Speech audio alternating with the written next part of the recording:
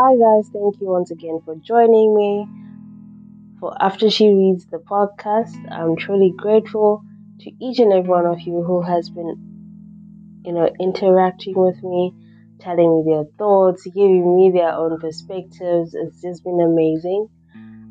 This week we'll be jumping into chapter 2, and let's just pray before we go in.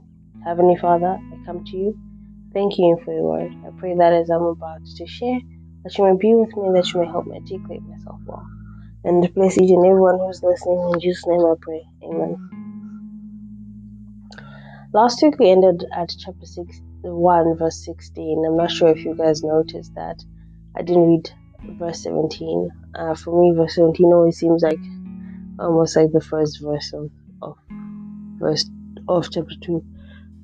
It talks about how Jonah is swallowed by the fish for 3 days and 3 nights.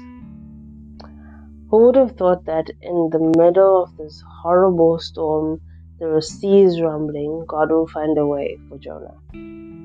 It all goes back to the saying that nothing is impossible for God. Wouldn't it have been tragic if this was where Jonah's story had ended?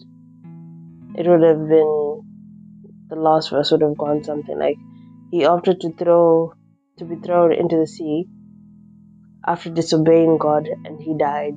The end. That would have been his whole story. It would have been such a shame. But God still had a plan for Jonah. In chapter 2, we see Jonah in the fish.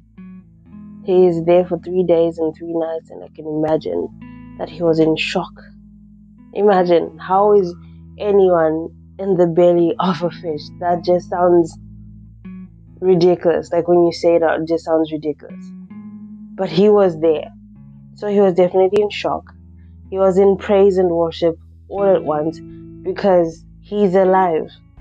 He thought he was going to the sea and that was it, but he was alive. This was just a show of God's majesty. At this point, I think Jonah was thinking to himself, what can God not do? This led him to prayer. His prayer always interests me. He mentions that in his distress he called to the Lord. So as the waters kept pushing him down and some of it went down his throat, determined to drown him, he found it in himself to call unto the Lord. For me, this is his moment of surrender, realizing that his disobedience was only going to send him to an unnecessary death. He called unto the Lord and he answered him. Sometimes, not sometimes, all the time, God just wants us to talk to him.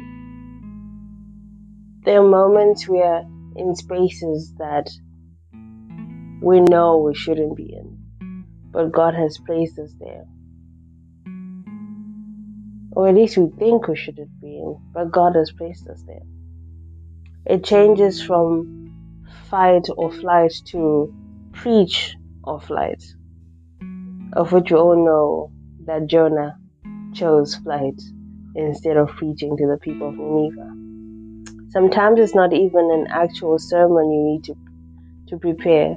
Sometimes just living in your true Christian life is a sermon enough to save someone. Like I was saying earlier, God wants us to talk to him. Lay your burdens on him, for he cares for you. Maybe if Jonah had done this, he wouldn't have almost caused the whole boat to sink or almost died. If he had addressed his fears, maybe he would have been given the faith he needed to continue on his journey to Nineveh. I think sometimes we're so caught up in our fears that we forget that if God is sending us to a place, he's definitely going to prepare us for this, and sometimes we don't even, I think even I see with Jonah, we don't even give God a chance to tell us his plan. Jonah's time in the fish was a time of reflection. He had a never would I have made it without you moment. I think we've all had those when there really seems to be no way? Jonah prayed, realizing that God had still answered his prayer regardless of his disobedience. He prayed, realizing that he almost ruined his relationship with God. He prayed, realizing that he was still alive. He prayed, realizing he was undeserving, but God picked him up anyway. He prayed. All Jonah had in that fish was shouts of grateful praise, vowing that salvation comes from the Lord only. God allows the fish to vomit him on dry land. But that was never the end. That was only the beginning for him. The fish moment was necessary for Jonah.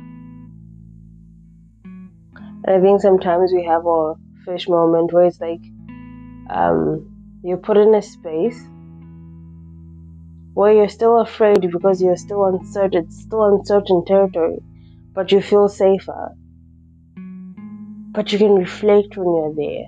You can actually take a moment to calm down and say, okay, so if God really wants me here and he seems to be fighting for me to stay here, then there has to be something to it. It means he has to have a plan for me. I think that's what we forget. We literally forget Jeremiah 29 verse 11. Be it you take it in with the whole context of just as a verse of its own, that he has a plan for us. God has a plan for each and every one of us.